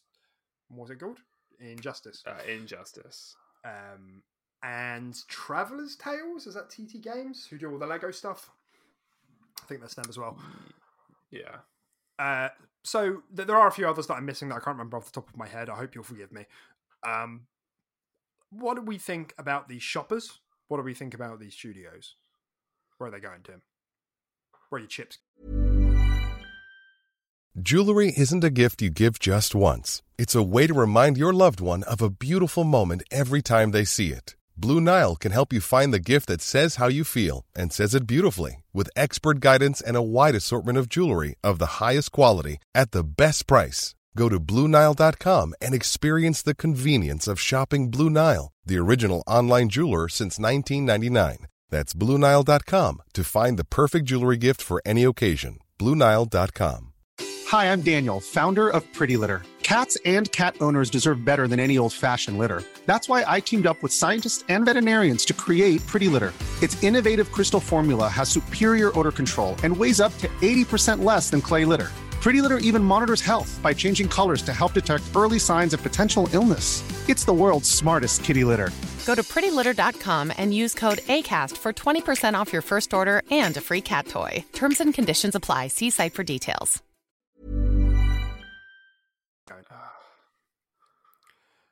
Are they going anywhere, or is everybody gonna? That's quite. I know, but because this is like a hard sell. Like this is, and like because Jeff Grubb said about this as well. Like it's a hard sell for any of these companies that we've just mentioned to be like, yeah, okay, we'll not only buy this very expensive studio, but we will give you back the profits, the slim profit, like the profits we make on this software for the IP. Like, yeah, I think I could see like at least like Microsoft going for something like NetherRealm to get a foot back into like the fighting scene again and stuff like that, because we haven't got any like staple sort of. I mean, we had Killer Instinct and stuff like that, and whether we continue that, I don't know. But yeah, we haven't really got like a staple inside the fighting genre like Sony do, like Street Fighter and stuff like that. So I could potentially see that being a decent pickup for Microsoft. But that has been one of the biggest talking points over here on Team Green. You know, that NetherRealm are probably looking like quite a tasty steak right now to Philip. Philip Spensorius. Good old Philip. Yeah, like you said, like we know allegedly Xbox are interested in making another Killer Instinct. They just can't find a team to do it with, because the team who made the development of Killer Instinct went from, was it Double Helix to Iron Galaxy, maybe? It swapped between those two, and now whoever did the second half is now wrapped up with Amazon, I believe, or they were and maybe aren't anymore. Can't remember the details. Nonetheless, those studios aren't available to be doing it right now. So yes, there is like that thing of like, well, maybe NetherRealm could pick up Killer Instinct, but also, like you said, yeah, not only that, Xbox is like being strategically cut off from other fighting games, whether that's Street Fighter, or what was that other one? Well, it's just a lot of fighting games that I feel seem to come exclusive to PlayStation. Like I know, like the most recent, like Guilty Gear, thank you. Yeah, that's the one. Yeah, like Guilty Gear, and there's another one as well that's exclusive to PlayStation. Yeah, it just seems like a lot of recent fighters that have come out, and the biggest staple of all being Street Fighter, seem exclusive to PlayStation. So I feel like if you could swing Mortal Kombat over to yours, actually no, because it would still, if you're only licensing the IP, they'd still probably want it cross-plat. I don't know. How does that work? That's the thing. It depends on the negotiation and the terms that would be wangled here. So this really is seeming like a case by case, thing to me. And I guess it goes both ways. Like you said, like, maybe Xbox could be interested in taking NetherRealm to secure fighting games or like Killer Instinct. But what if this went the other way? Like, I think that's more my biggest thing, is like Xbox must be looking at this defensively rather than aggressively. In the sense that if Sony just bought NetherRealm, Xbox is getting no fighting games. None. That genre is gone. Like, barring your indie ones here and there. And that's a bit of a scary prospect, because the only big ones... I know, like, I just said Melty Blood. What was that other one that our friends have been playing? King of Fighters? So you get some here or there, but, like, Mortal Kombat and Injustice are, like, the main ones that keep... Was that another back crack? No. I had cramp in my leg and I just had to swivel my chair so I could stretch it. I was like, is he turning so he could fart away from the microphone or something? What's he doing? No, I'm stretching out my leg. No, carry on. Sorry, man. God, that's really put a fork in my brain. Yeah. You were basically saying that, like, apart from like a hand-picked few fighters would be cross-plat and stuff like that, if we were to lose NetherRealm. That's right. Yeah, that's right. It's just, and so there's that defensive angle, not just like, what's the benefit of doing this, but like defensively, like, oh shit, actually, if we lose this is a real problem. Like those floodgates close, where someone who like quite likes to buy the new big fighting games, but isn't like hyper hardcore, could still get an Xbox right now because they like Mortal Kombat and they like Injustice. But if that goes, that's not happening anymore. That sort of person is no longer ever buying an Xbox ever again. So that's the danger. Deal. Yeah, it is a big deal. Fighting games are popular. And I suppose So that's kind of the first angle to this. I don't see, now that Microsoft is wrapped up with Activision Blizzard, I don't see Xbox really being super interested in any of this. I can't imagine them. So there must be some organizations here who are looking at this wholesale, like just the whole thing. We'll have all of it, whether it's EA or it's maybe Sony or Tencent or NetEase or even like someone new who wants to like. I know Google and Amazon have been floundering, but if they suddenly went, "Yep, we're interested," and like Ubisoft, like there've been conversations about Ubisoft. They're just like, "Yep, we'll spend 60 billion to get these two," like they're back in the game immediately. Just let them operate independently, push out some decent hardware, and like I feel like that's quite safe bets. So that's kind of the second angle. The third angle is Warner Bros. Publish a lot of games that are really in Sony's wheelhouse.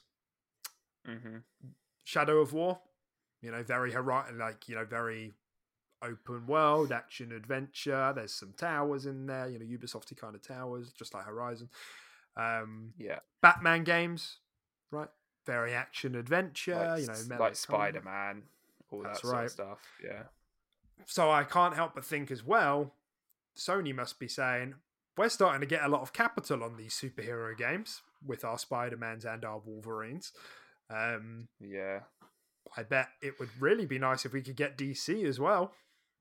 Yeah, get some Batman, whatever happened to that like Wonder Woman game that was in development as well? Wasn't there a Wonder Woman game in development? Yeah, it only got announced. It didn't get announced. It only got announced at the Game Awards, I think, like in December. So it didn't get announced long ago. Oh, really? I thought it got announced ages ago for some reason. Maybe it was last year. Maybe I'm being an idiot, but I could have sworn that was a long time ago. It might have been. It might have been longer than that. It's all I can remember is that it's Monolith making it, and there wasn't a platform listed on it, so that it made speculation of like, oh, I wonder if Xbox are trying to like tie this down. Yeah. But it's Monolith, so Shadow of War guys. So that's the other angle, and obviously, like there have been like people. We've had this discussion on the show of like, oh, do Xbox need a superhero? Like, do they need superhero games? And we've sort of said, well, not really. That maybe it would help with mass appeal, but now with the massive lineup that Xbox has coming, they have mass appeal as well. So maybe it's less necessary than ever, and that's what I mean.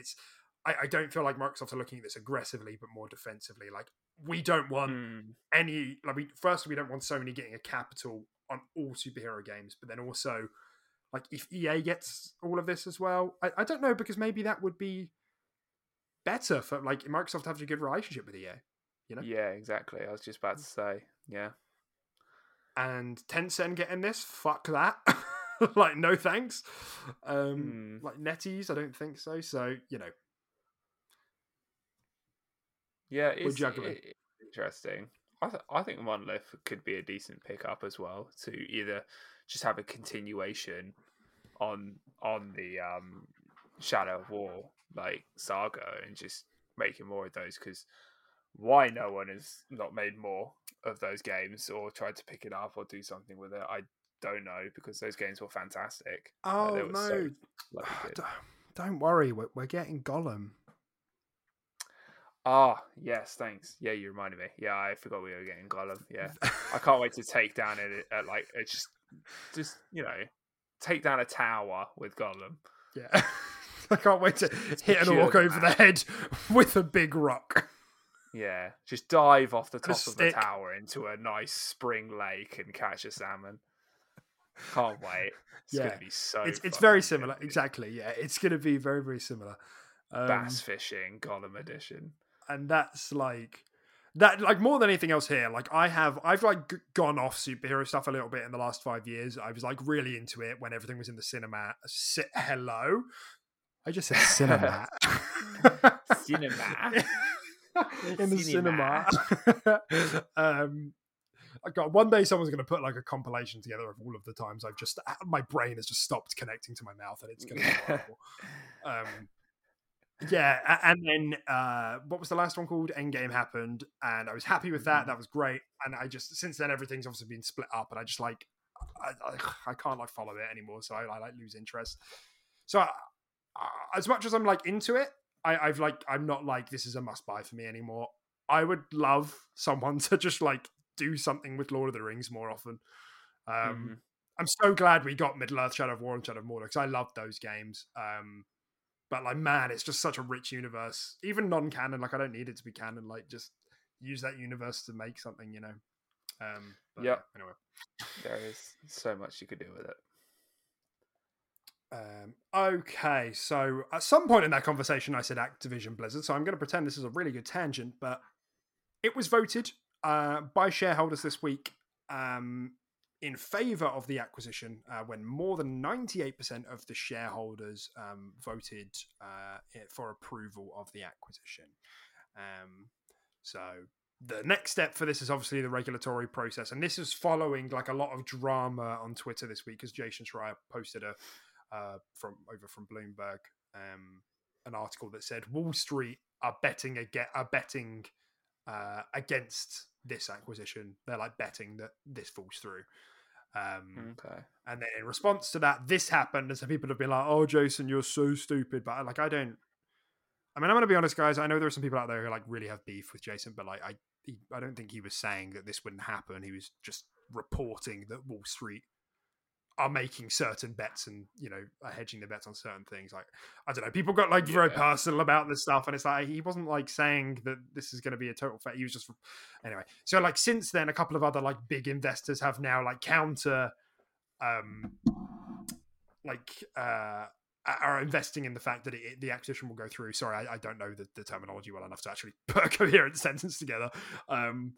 So, and then people have been like double down and been like, "Oh, see, look how wrong you were, Jason," because like all these big, investors and hedge funders are now like putting shares and like upping their stakes in Microsoft. But overall, the consensus and the impression seems to be, and Hoag's Law got involved in this as well, who's a really good YouTuber on video game and acquisition and merger like knowledge.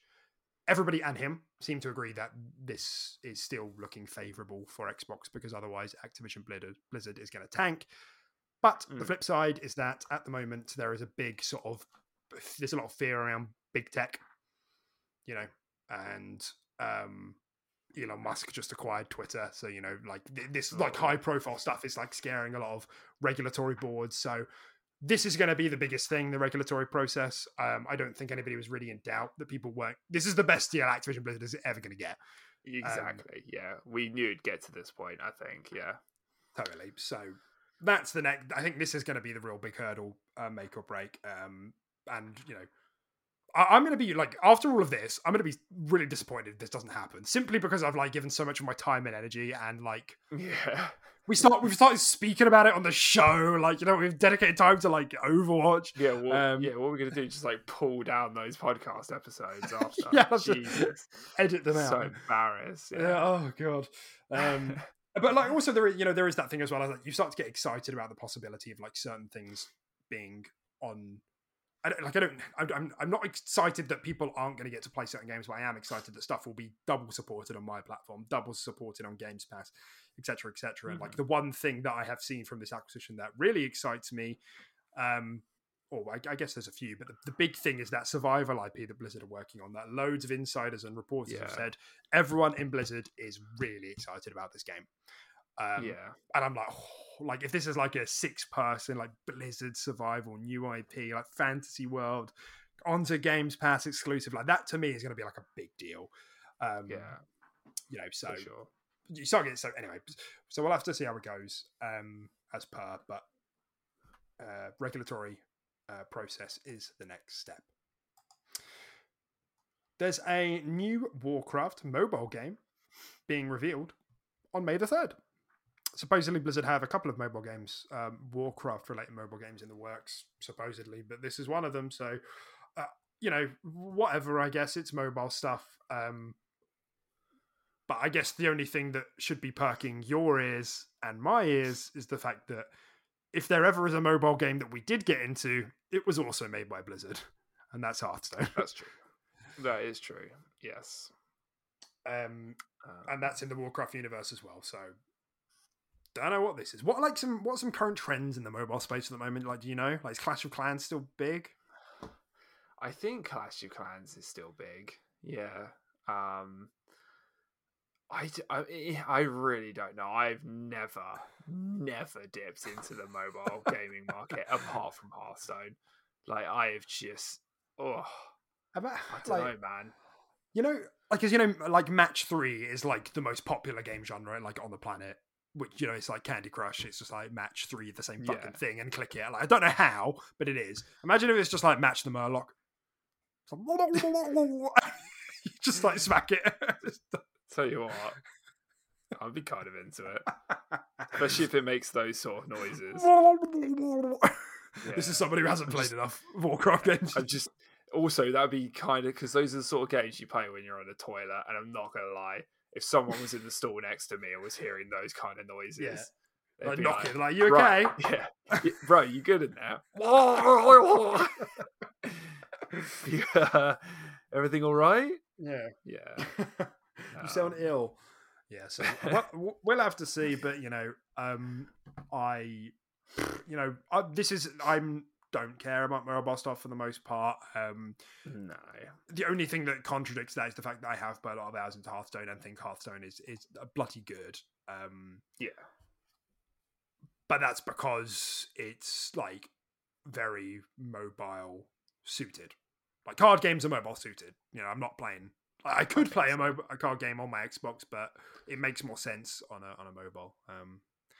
Just like a portable device. Yeah. I can always see myself playing, like Slay the Spire, for example, on my Switch. But I don't know. I feel like my Xbox is. Yeah. I could do more. I feel like I'm wasting it if I play Slay the Spire on my Xbox, even though it's one of my favorite games ever. It's just weird. Yeah, I know what you mean. So following on with Blizzard news, supposedly, according to a LinkedIn,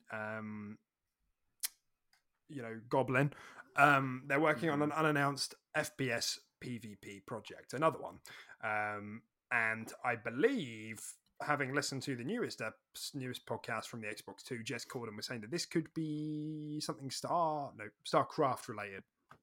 I've never played a StarCraft game. That's unconfirmed. Take it with a pinch of salt. But if you're interested in that sort of thing, I don't know what they're going to do with it. I think the RTS. Yeah, that's right. Yeah. Okay. Supposedly, the idea with this, from what Jez was saying, is that it was like a it's going for the Battlefield market. It's like 160 players. It's like deep sci-fi.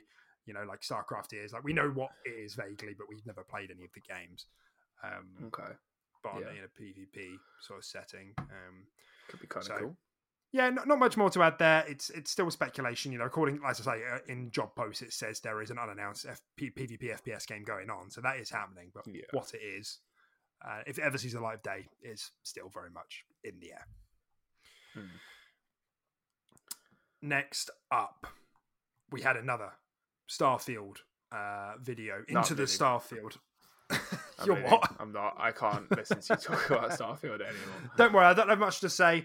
Only that the legendary Inon Zur was there, who's obviously the composer for the game and done a lot of compositions for loads of Bethesda games. The man does some fantastic scores. And I've said this before, I think, but Todd was saying that with their games, they start with the music, which I thought was so like, this is how creatives work. They as if so, like these guys were given the pitch and they were like, right, go away and tinker with like main themes, and then they have that, and then I guess the team just sits in like a room with the theme playing in their ears for like weeks and weeks and weeks, and then they sketch and make concept art based on that. I just thought it's just kind of interesting, isn't it? Yeah, it's kind of cool. I respect that. That process. But there wasn't. It's very, very interesting. It's like 6 to 8 minutes. I can't remember the exact length, but it was like reasonably meaty, but very, very interesting. Some of the stuff they said gave some like indication of parts of the game, which is something we're going to be talking about in a little bit. But the fact that there might be manual flight. The other guy that was there, his name is Mark Lampert, said. Like a way he phrased a sentence was really weird. He said, "When you're playing Starfield, the single player game," blah, blah, blah, blah, blah. And I was like, "The single player game." Excuse me, sir. Would you like to rephrase? Is this going into the speculation of the other Starfield game that might be in development we talked about last week? I don't know, because like that you'll see, like this all kind of ties into like what we're going to be talking about after this. But like I haven't seen many people talk about this, and it might have just been like, you know, the way it was edited, or that, you know, it might mean nothing, but it just seemed like a bit odd to phrase a sentence. He might have just had like a list of like key buzzwords that he needed to drop in the interview. Yeah, that's right. Yeah, he's like Starfield, the single player game, November. Just says like very good buzzwords. Yeah, aliens, space. Yeah, he probably got to the end of it like pinching the bridge of his nose, like, some nerds are gonna think I just confirmed like Starfield MOBA. Yeah, he's gonna listen to that back and just be like, why did I say it like that? What's wrong with me? That's what I do. That's true. So yeah, it was lovely. And we will come back around to a bit of Starfield stuff, because there has been some development, some rumors, some leaks, which was all very complicated and confusing, but it's going to be fun to talk about. So we'll leave that for now before Tim's ears start bleeding. He can't take more of me talking about Starfield. I mean, we're just coming back around to it. I'm just going to have less patience than later in the podcast. So, well, only a little bit. Don't worry. Okay, so this is where we talk about the Xbox Bethesda Game Showcase. We probably, in actual fact, we're not going to do like predictions this week. I know a lot of people are doing that now. I kind of think that's pointless, because we might get more information as the time comes, and we'll probably talk about it closer to the time, like what we think is going to be there. So we're not going to do that today, but obviously, yay, Xbox said something. They're not dead. They're not dead. Philip is not dead. And they announced it for June the 12th, which was like, last year was like June 13th. So like, he's like exactly the same. Yeah. And the other surprising thing, well, two surprising things. The first thing is that they are doing a joint show again, Xbox and Bethesda. We had heard whispers that this wasn't going to be the case, but I'm glad it is. Yeah. I think we're both like a bit, yeah, I'm kind of glad it is, but then, yeah, we were kind of hoping they'd have split. I could see the rationale for it. Yeah, I could see the rationale for it, but I do like them being under the same umbrella. Like, I do like that. Obviously, I don't want them to do it for the sake of doing it and rush through so many games. But I do like this kind of, you know, coherent. We are the same. Yeah. I think that's a good message to be putting out. Yeah, yeah. And the other thing was that they didn't mention a length. Usually, well, last year they said it's going to be 90 minutes of, you know, looking at CGI trailers. It's going to be dank. Yeah. They haven't said that this year, and I don't know if that's because they've announced it like particularly early, like they've announced it like a month and a half before it happens, whereas last year it was like 3 weeks or 4 weeks before it happened. So, what does that mean, Timmy? It means that they. It means that they don't. It could be longer. What if it's 1 minute long? just like a massive. You have to literally like watch it at like 0.5 speed to actually know what was said. Yeah. They're just like Xbox just announced 300 games in 1 minute. You have to go to 0.1 speed to like hear them all. It's such a bold strategy. Phil comes on just like normal speed, and then he's just like, like, Jesus, Phil. Oh God, get off the Adderall. Anyway, so yeah, I mean, I guess it could be you could be longer, right? I don't know what you want me to say. Well, I mean, the or point it could is be shorter. Well, good stuff. Yeah, no, the point is that. Is this too early? The question is it too early that they don't know? Or is it because it's going to be more than expected? Is it going to break the status quo? Mate, we both could know be it's longer. going to be more than it could more be than shorter. Expected. Could be the same. Yeah. Subscribe. You don't hear it anywhere else. What do you think is? How do you think it's going to be this year? Could be better. Could be worse. Could be the same. That's me, mate. Sitting on the fence. That's what I Thumbs do. up. Yeah, it's good. No. So yeah, I mean, I think it's probably leaning forward to the fact that there's like potentially too much, and they're just not sure. They're still kind of like they're like, how can we fit this in under 3 hours? Yeah, yeah, right. Yeah, I think that's definitely what it like feels like, doesn't it? It's like because if they knew it was going to be like if they knew it was a small amount, then they would tell us. It sounds like they've got a lot to cram in, but haven't quite ironed that wrinkle out yet. So, yeah, we will talk about this more in future episodes. Like I said, I don't want to do it just yet. And we will go from there. So, if you want to hear about that, you'll have to subscribe and you'll have to hit the thumbs up button. That would be really great. That'd be fun. That would be fun. So we can That'd be a really fun thing for you to do. God, that would be fun if you just drag that mouse down and give yourself a fucking click. It'd be the most fun you've had all weekend. You been playing a new game? Thinking about Guardians of the Galaxy? Nah, click that thumbs up. Subscribe to the QRP for the most fun you've ever had. Think of it as like a fun little mini game.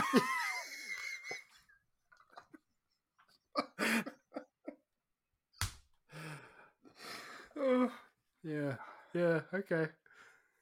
Ooh, okay. Yeah, so seriously, thumbs up if you haven't already. Okay. All right, so this was the weird stuff. Okay. Oh, I think I sent this to you midweek, right? I sent, because this was kind of a bit...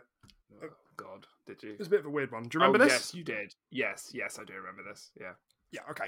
So, I know everybody and their mum's going to have spoken about this already this week. And I'm going to say the same thing. Like right now, Scalzi has had like mixed to like good track record. Like, you know, they aren't themselves an insider. They just have information from people at Bethesda. Not just Bethesda, but like other places as well. Like they just hear stuff, you know, like all people do who have sources. That's just how it works. So before anybody like gets mad or like, you know, whatever, it's how these things work. You know, don't get pissy because these things aren't definitive. You know, grain of salt, handful of salt, bucket full of salt. Yeah, all of the salt. So what Scalzi said this week, it's kind of set the internet on fire a little bit, at least the Xbox community, particularly around Bethesda. They said what they've heard is that there is a PvE game in development at Roundhouse that may surprise you. They later clarified that they're hearing that this game is a Marvel IP. And this, I revisited some of the older news. We may have even touched on it like ages and ages ago, but apparently on some of the LinkedIn boards, it does say that they're working on a PvE game based on a popular comic book IP. So I suppose this isn't immensely unsurprising that it's a Marvel IP, but I don't know how that works. Anyway, we'll come back. We'll review this in its like totality when I get to the end of it. The Elder Scrolls 6 is set in Hammerfell, which again, not immensely surprising because Bethesda have been doing a lot of teasing about where it's going to be. There was some teasing in the Starfield trailer about this as well last year. Mm-hmm. The Elder Scrolls 6 will have a political system. It will have betrayals, marriage, and factions that matter. There apparently won't be any dragons in the Elder Scrolls 6, presumably because of its location in Hammerfell. Yeah. And apparently it's in full dev, early stages, so i.e. further along than we all thought, with a target release of 25 to 26, which, to be honest, is still earlier than I thought. Quite a bit earlier than I thought. Then they've got Bethesda Game Studios, Austin and Montreal, working on Spy Team. We spoke about Spy Team a few episodes ago. One of our most viewed ones, actually. It's kind of weird. Guess I got that thumbnail, that clickbait just right. There's a Mandalorian MMO at ZeniMax Online, this is obviously contradiction, clashing information from what we spoke about last week of like a possibility of like a Starfield MMO going on at ZeniMax. So someone's wrong here. There's a Quake reboot in talks, allegedly. The Elder Scrolls and Fallout remasters being considered, spoken about happening via In Exile. Xbox are shifting resources to assist Bethesda with massive workloads, and the Elder Scrolls potentially have a 4X strategy game going on, which we spoke about a few, like maybe 6 episodes ago now. It's called Project Wormwood. Someone else has reported on this already, the guys over at Xbox Era. So, okay. Take a deep breath. What the fuck? What the fuck? What do you think? I mean, where do you want to start? Well, I guess, I suppose, because what has since happened... No, that's good, actually. Because what has since happened is that this has got entangled with some other shit that happened with a ex-Bethesda dev talking on Reset Era about Starfield. And they were like, the engine's a piece of crap. Game looks pretty cool. Flight feels like shit. So they were giving away details, and everyone was like, dude, what are you doing? You're breaking NDA. And they were like, nah. Like, I left last week, and everyone was like, yeah, you probably shouldn't do this. And everyone was like, you can't be real with this, because like this would be dumb to be like doing this. Like, some people are going to come after you. They were like, nah. Yeah. So everyone was like, this is fake. This has got to be fake. Then Jason Schreier chimed in and said, yeah, no, I can verify that they're who they're saying they are. I can't verify what they're saying, but I can verify that they are who they say they are, which is ex-Bethesda employee, finished working there like a month ago. Yeah. And then their account got nuked off the website. All comments gone, history gone, account gone. So they've been assassinated by Todd, is the takeaway. Oh my God. They've been shot into the Starfield. They've been to his address, her address. Are they actually still living? Dude, or do we just not talk about this? No, I don't want to talk about the details. Like, I don't want to be an accomplice. You know what I mean? So, and in the same post that Jason Schreier said, he also spoke about what Scalzi said, because it's all intertwined.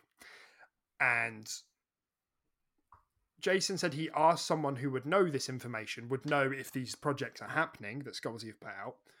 And that person said, like, nah, this isn't, not all of this is correct. So what we have, after all of this has happened, in terms of these projects at Bethesda, is that we know that not all of this is correct. But not all of it is incorrect. So which are the fucking liars and which are the real ones? Oh, you know? My God. I mean, all the Elder Scrolls stuff seems pretty reasonable, right? I mean, I guess. Like Hammerfell, I feel like we've kind of known that for a while. And correct me if I'm wrong. Hammerfell is the Red Guards' homeland, is it? I think it is. Yeah, I think you're right. I think it's the Red Guards. What are the other one? Breton? Maybe? No, I think you're right. I think it is Red Guard. No, yeah, Bretons is I don't know. It's not there. No. Somewhere else in it. Yeah. I'm pretty sure Hammerfell is Red Guards, but I'm not 100%.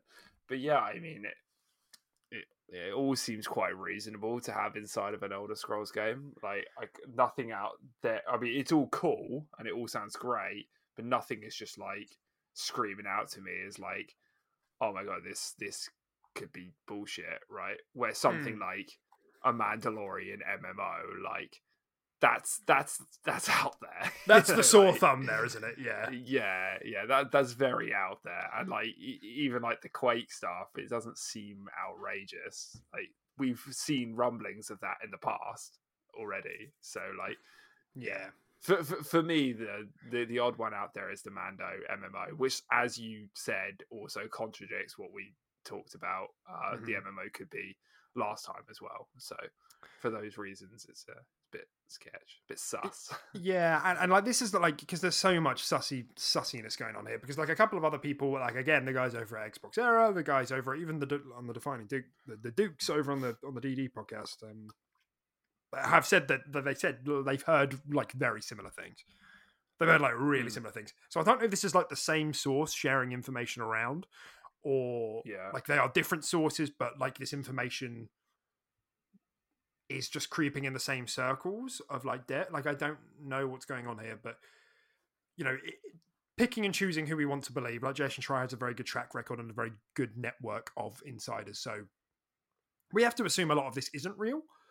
And And if I'm going to pick things that aren't real, I'm probably going to say, the Mando MMO. I'm probably going to say Quake Reboot. And I'm probably going to say the remasters. Well, it's just like, we can't just say one thing isn't, because by the sounds of it, it sounds like 70% of this isn't correct. But like the Quake thing is just, I don't know. Like I feel like we were kind of talking about this not that long ago, that we think we could see a reboot for Quake. I mean, it makes sense. It really makes sense. But by the way that this person is speaking, like, I don't know. Yeah. Like, I mean, it's possible as well that the Elder Scrolls isn't as far along as like this information would suggest, and like this stuff isn't unlocked. That could be the thing which is very wrong. Like maybe, you know, there's just a lot of focus on like Starfield post launch content and everything, and also like at the bottom there, you know, Elder Scrolls and Fallout remasters via In Exile. You know, they're doing their In Exile, like, aren't massive. We know they're doing their own big game. I can't see them, like, I would love it to be real. That's the thing. You look at it and you're like, yeah, it'd be wicked if that was real. I'd never play Morrowind. I'd love like a full Morrowind remake or an Oblivion or whatever. Yeah. But I don't. Well, if I'm going to pick something that I don't think is right, it's probably that. You know, Spy Team. We've heard about it a few times now. We don't know what that is, so it's hard to like verify. Oh, that's right or wrong. So, you know, whatever. So, you know, bucket of salt. Okay. Yeah, I would probably agree with those three you handpicked there, and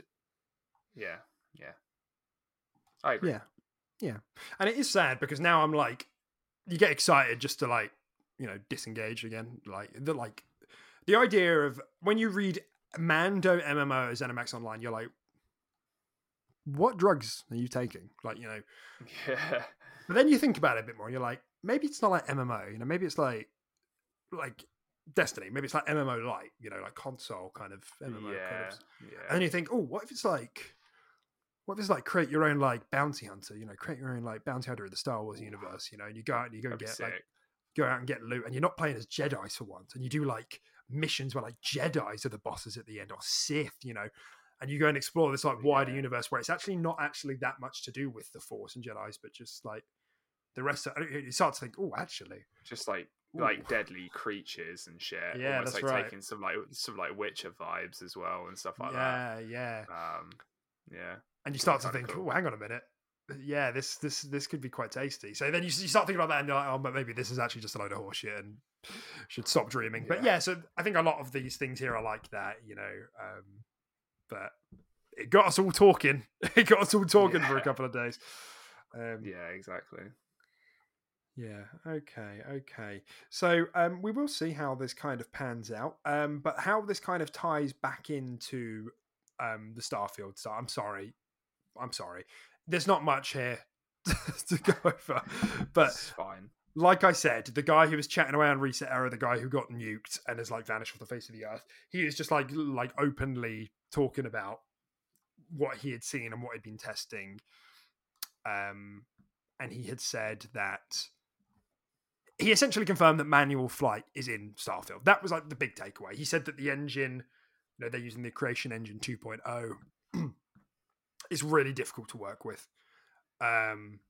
He said that there is manual flight in the game, which was like the biggest takeaway. He said he doesn't feel that the flight feels very good at the moment, but that he's never been a fan of any Bethesda Game Studio games. He says like never really liked Skyrim or Fallout, so it's like, you know, hard to know because there's always been like a bit of jankiness, I think, with BGS games. He said the shooting feels all right. And I think, in actual fact, I think I've got a summary of it from our own Twitter account, which you should probably go and follow if you want wicked scoops like this. It'd be pretty fun to hit that follow button. That would be fun. That would be so fun. Just think of it like a hit marker. It makes like a hit mark, like as you hit it. Yeah. Like you could do the intervention sound in your head. Yeah. And they also said that they feel that the game and lighting is looking good. Like it's looking very good. Not Horizon Forbidden West level, but it's looking good. To be expected. We've said that on the show before. I don't think this game is going to hit Horizon Forbidden West level. Whether that's due to the scope or simply because Bethesda Game Studios just don't have the same focus or expertise on resolution. I don't know what it is, but they've never been lookers, to be honest. I hope that Starfield is a step in that direction, but I'm not expecting it to like suddenly, like miraculously hit those sort of levels. Like Forbidden West is like an insane looking game, hyper detailed. I don't think Bethesda think graphics. I think like storytelling and world building and stuff, and like systems. That. Yeah, exactly. So I guess with all of this information, Timothy, like I said, biggest takeaway here, I feel, but obviously there is other stuff there. Shooting feels alright, flying feels terrible. That manual flight is in the game, which for a lot of people is like a big confirmation because, you know, we have a lot of big sci-fi space operas that don't have flight. You know, your ship is a static kind of base of operations, and then you just like load to different planets. Like Outer Worlds. Outer Worlds, and there's Mass Effect, and there's Jedi Fallen Order. You know, like all of these games have similar sort of thing. So I'm interested to hear like what you think. Like, is this good for you? Does this bode well, or is this bad? Like, because this is more like now No Man's Sky kind of direction. Yeah, I think it's kind of cool considering I don't know. I kind of have seen Starfield as like this sort of like hybrid RPG, like space exploration kind of game. Yeah. So I think it's kind of cool to just sort of have confirmed manual flight in there, because I think that would have taken. I mean, I kind of just assumed it almost in my head, because I think if it didn't have it, I think that would take away from this image I've conjured in my brain of what the game could be. So I'm kind of happy it's there, and hopefully it doesn't feel shit, like you said. Hopefully that it feels good. Yeah, and I made a tweet about this as well, which got a fair bit of attention, about kind of I think why people were worried that it wouldn't be in the game for the reasons I just said, that a lot of big space games actually don't tend to do that. I know Starfield has seen. I say this like it's definitive and we know fuck all, but like the angle seems to be that it's more of like an exploration. Like the exploration is like an angle that they want to take. Same with all Bethesda Game Studios games, but BGS Studios haven't done vehicles before, so that's like another like trepidation. BGS games tend to be very big without the use of vehicles, so one that has space and a ship would make this fucking huge. And this user as well did say that the game currently has like an overabundant, like so much content in it, and they're currently looking to trim the fat a little bit. So I'm expecting this to be like another Elden Ring, like game keeps going. I could see that definitely. Hopefully the quality supports that quantity. And you know, it's really weird that I'm really glad to hear that they said that the shooting feels all right. Like, I'm glad they didn't say it felt bad. Yeah, that's a bit odd because they've never really nailed shooting, Bethesda. I mean, it's been okay. Like, sure, like Wolfenstein's pretty good, but like, different team though. That's Machine Games, yeah. It's just published. But like Fallout 4, I think was okay. It was fine. Yeah. It wasn't bad. Was right. It wasn't good. Yeah, exactly. Like it wasn't bad. It felt when I first booted the game up, I was like, "Oh, this feels better than I thought it would," but it didn't feel that bad. So if it's a step up from that, I'll be happy. I'm not expecting like, you know, Halo Apex levels of like crispiness. That's fine. So yeah, that I'm happy with that. And like you said, hopefully the flying doesn't feel like shit. But I feel like that's it's just such a big challenge, isn't it? Like Outer Worlds is one of the few games where like flight actually felt kind of good. It felt kind of wonky, but in a good way. Like I had a lot of control. I don't know. It's hard to describe, but we'll have to see. Because that person is now dead, it seems. So God rest their soul. Well, at least you provided some entertaining leaks. So yeah, he went out with a bang. Bro. Yeah, exactly. Yeah. That is I'm sure he did go out with a bang. Yeah. Maybe like a silenced bang. Maybe a pillow over the face as well. Pet. Okay, let's come to the very bottom of the notes actually, and stick on Xbox, and then we can leave this PlayStation Plus story for the very end. So this just happened like in the last few days, and I just recently put these notes up. But supposedly, I saw the post myself on the Gaming Leaks and Rumors subreddit. A boy popped up and said, "Yeah, Forza Motorsport 8, so the next Forza Motorsport, isn't next gen exclusive. Here are some screenshots of it running on Xbox One. Here's my proof." And there were screenshots. They looked like Xbox One screenshots, but you can't really tell because, it's like they always take the photos with like their grandma's like handbag, like it doesn't, like there's nothing, like you can't see anything. So I couldn't see anything on the pictures that like verified that it was running on Xbox One, but supposedly the mods vetted this person and said, yes, they are in a position where they could have got this information, even though the screenshots didn't demonstrate that. Okay, so that's fine. So let's believe for a second that these screenshots are running on Xbox One. This makes things a bit confusing because on the Xbox website right now, if you go right now, you will see that Forza Motorsport 8 is listed as Series X and S and PC only. Mm-hmm. In the trailer back in 2020 or last year, I can't remember when it was first announced, it doesn't say like Series X and S only. It doesn't say that.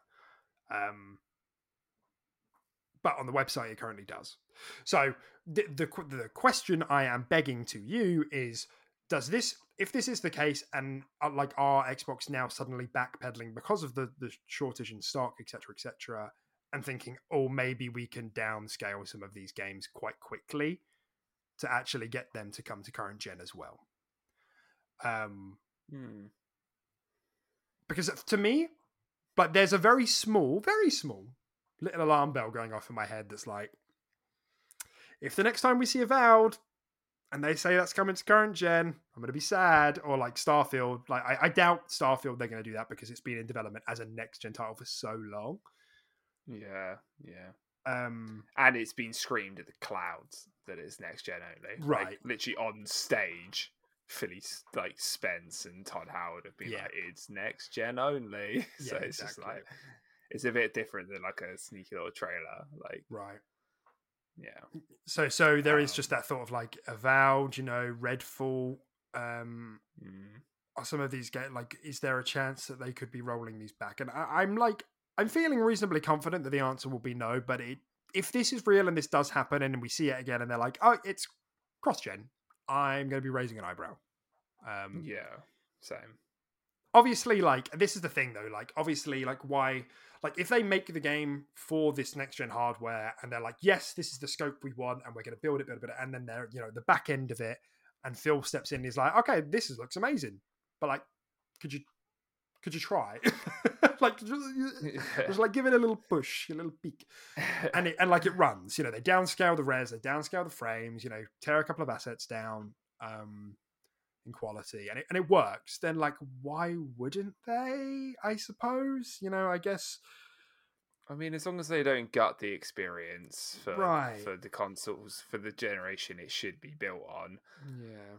I guess I don't have that much against it, but like, there's also just this part of me that's just like, just make the transition. Like, I don't understand. Like, yeah. But then, it's the whole like chip shortage thing that's really screwing it up and making it tough to make this transition into next gen only. Exactly. Yeah, I mean, it would annoy me a little bit, but that, like you said, like, why wouldn't they, right? And if it's not hampering the experience for players that did manage to get these consoles, then Yeah, that's how I feel. It's like, but I guess one of my bigger worries is that we get like a Cyberpunk sort of situation where they're like, they really try to force a downgrade, and as a result, the game runs like really poorly, and the game, what would otherwise have been a well-received, like very popular game, is now getting a lot of negative PR because, well, look, there are like 40 million people with Xbox Ones and it barely runs, and it's like, oh, well, exactly. I'm not experiencing that. Yeah, it's going to drag the name through the mud a bit, and then that might even hamper overall scores and reviews and stuff like that. I don't know why it would, but yeah, I kind of see what you mean. Yeah. Yeah. So that's the kind of like, and I appreciate, by the way, if you're like sitting there like grinding your teeth that we just went through like a hypothetical, like I get it, like this is like nothing to worry about right now. I'm just saying, like, if we assume that if this is correct, then it's in contradiction to the last information we received from Xbox that Forza Motorsport 8 is a next gen only. And if we're to follow that line of thinking, then it's a possibility. But maybe that isn't the case. Like I said, the game wasn't actually announced as with a particular platform on the stage, so maybe this would be a one-off. Maybe none of this is real and they're just testing it on Xbox One and it never actually comes to the console anyway. Like, I'm sure that's pretty normal for devs to test it on different platforms to see how it runs. But Yeah. Fun. In June, I guess. Final thing today, Tim. We did it. We really did it. And it's about PS Plus. Oh God. Did we spoke about this, didn't we? We spoke about demos. We spoke about demos, didn't we? Being in the highest tier of the new PS Plus subscription. Yeah, we did. Yeah. Okay, so we've got a few more details about that. And that's controversy. That's controversy. What isn't?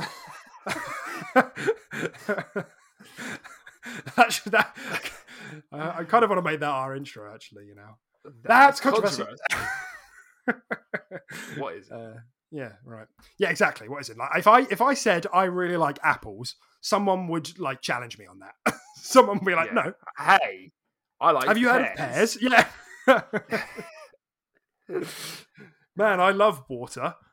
No, actually, might as well have orange juice. Fuck off. Anyway, so this is what happened. Sony came out and gave a few more details about their highest tier of PS Plus, which I think is called PS Plus Premium. Yes, that's right. And they said devs must offer timed game trials for 2 hours long if your game is going to cost at retail $34 or more. And they have 3 months to offer that time trial, presumably after launch or maybe before launch. Don't know what that means. And that change isn't retroactive. So, games that are already out before this launches, they'll be fine. Initially, there was a lot of pushback because people are like, okay, so you're going to force devs to make you a timed demo to list it on your store. Seems a bit anti-dev. Yeah. And then these details are still a bit vague and unclear, I should note, but then it seemed to be the case, and this is not coming from official sources, I don't believe, so again, please pinch of salt, that the PlayStation Store teams are going to be the ones who will be creating the 2-hour timed trials for the developers. So if that's the case, that raises another question, because then it's like, okay, but is there going to be no revenue share with the devs or the publishers? So, like people could be subscribed to premium, try the game for 2 hours, and then be like, nah, then the dev sees none of that. And people feel like that could be problematic because they're still playing their game and the dev is seeing nothing as a result. So that's the first angle. The second angle is that there was a big split in the community. I say a split, like it was like a small portion of people who decided to go to Twitter and like try to pretend that this was like an incredibly good deal. One particular YouTuber, who I will not name because they're being dogpiled enough as it is, said like, they're offering 2-hour trials on every game. This is ridiculously like pro-consumer. Truly insane value. It's not. It's a demo, isn't it? It's a demo. Yeah. It's not. It's not. You're paying for a trial, like. Yeah, it's absolutely anti-consumer if I've ever okay, great, clearly paid off. So fine, that's the angle. And if you want to hear us speak about this more in depth in previous episodes, you can. We said that like overall, like it's a good offering, but like it feels a bit weird to be trying to lock demos behind a tier of subscription, the highest tier of subscription, rather than like just having it anyway. Whatever. So yeah, those are the two angles. I mean, how are you feeling about this idea of either devs being forced to make 2-hour trials or Sony themselves cutting 2-hour trials out of games and then devs potentially losing money for that? Sony cutting 2-hour trials out of games. What do you mean by that? Well, it Is just it like were you talking about when you said the store team creates the 2-hour trial? Okay, yeah, that's fine. Yeah, I mean, I think both are pretty bad scenarios, right? Because one is potentially wasting dev resource to create some shitty, some 2-hour trial, or an accurate slice 2-hour trial of their game to try and sell it for this upgraded tier of subscription, when they could just be working on the game, right? Right. Yeah. I guess at that point the game's probably finished, sure, whatever. But and then obviously, it just feels weird if it's in PlayStation's hands and PlayStation Store teams to create the trials, because it's like they're not the developers, and it's just like they haven't made this game and created it, and it's just like how do you know they're gonna create an accurate 2-hour representation to sell your product? Like what? Like their 2-hour slice might be very different to how a developer would be like, oh, this is the 2-hour slice we'd like the consumers to have. Like, is it the opening 2 hours or something a bit further in? Yeah, exactly. They might pick something that's just like, or just do the 2-hour trial for stuff that the dev wouldn't necessarily do, and that's because they don't have the same bond, the same relationship as the devs that have made the game from the ground up, right? That's right. And then like you said, the whole them potentially not seeing any of the profits that come from it as well, if the consumer doesn't end up buying that. I mean, I'm not really seeing any positive here for dev or consumer, really. Yeah, and I look, I'm not trying to make a mountain out of a molehill here, but I think overall it just speaks to like how naff, the unnecessary complications that are coming from putting a paywall in front of a demo. Like that's all this is. Like, just don't. Like, just like if they had just said, if they had just said like, and we're also like, here's our PS Plus subscriptions, and everyone was like, whatever. Like, it's cool, I guess. It's fine. Just like how they already were. And then they're like, oh, by the way, we're working with all our publishers to make sure that you have 2-hour demos, or like 1-hour demos, because maybe they know people aren't paying for it, with all of these games, as many games as we can possibly do, and the devs are going to do, like, because then we wouldn't have this controversy. But if the devs, if Sony were just like, yep, we've spun up a team to help make demos and trials for like as many games as we can, that would be like a really good PR boost alongside their PS Plus. But because they're like gatekeeping it behind a paywall, it just creates so many complications like this that just could have been avoided. Yeah, that definitely is the core of all the issues, 100%. And it's just unnecessary. It just seems greedy, doesn't it? And it also just seems like a tack on. It just seems like something they just threw in for like exactly the highest tier subscription, just to sweeten the deal. And it's just like, just remove it, or just just don't do it. It just seems like an extra thing they threw in because they thought it might justify this final tier. It just, I just don't see why it needs to be like, even if this was at the lowest tier of PS Plus, it would mitigate some of these difficulties. It would still be like a bit, but it would mitigate some of them. And I know some people out there are going to be like, oh well, what about EA Play and their trials? Controversy. And I'm going to say that's not the same, because it's not being mandated by Xbox, is it? Like, EA are just doing that themselves. They're just saying, oh, you can have a demo if you want, and they happen to be part of Games Pass, so you can do that if you want. Here, it's different because it's being mandated by Sony, whether they're doing it or someone else is doing it. And there wouldn't have to be any mandation if it wasn't just tossed into the PS Plus, like you said, just because they were like, oh, this is looking a bit weak, actually. Demos! We'll give them demos. Yeah. It's a bit meh, really. Yeah, I agree. Yeah, and I just feel like it's just crap for everyone, consumer devs and Sony, right? It's giving them bad PR too. I feel like it's just lose.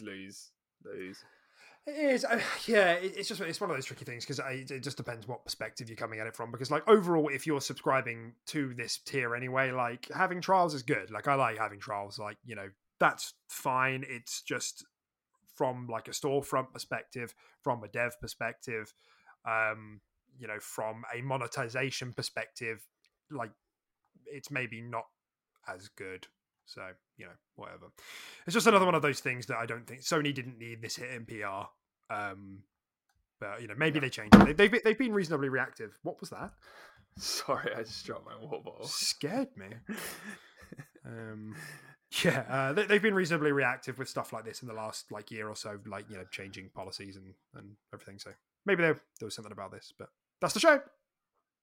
We did it.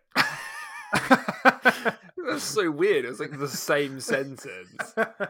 Yeah, you didn't stop. Yeah, it's just a bad PR. That's the show. Yeah, well, I'm just on the lookout for you. I know I'm trying to wrap this up for you. For me, I'm in the same time zone as you. No, but you're busy boy. You're busy boy.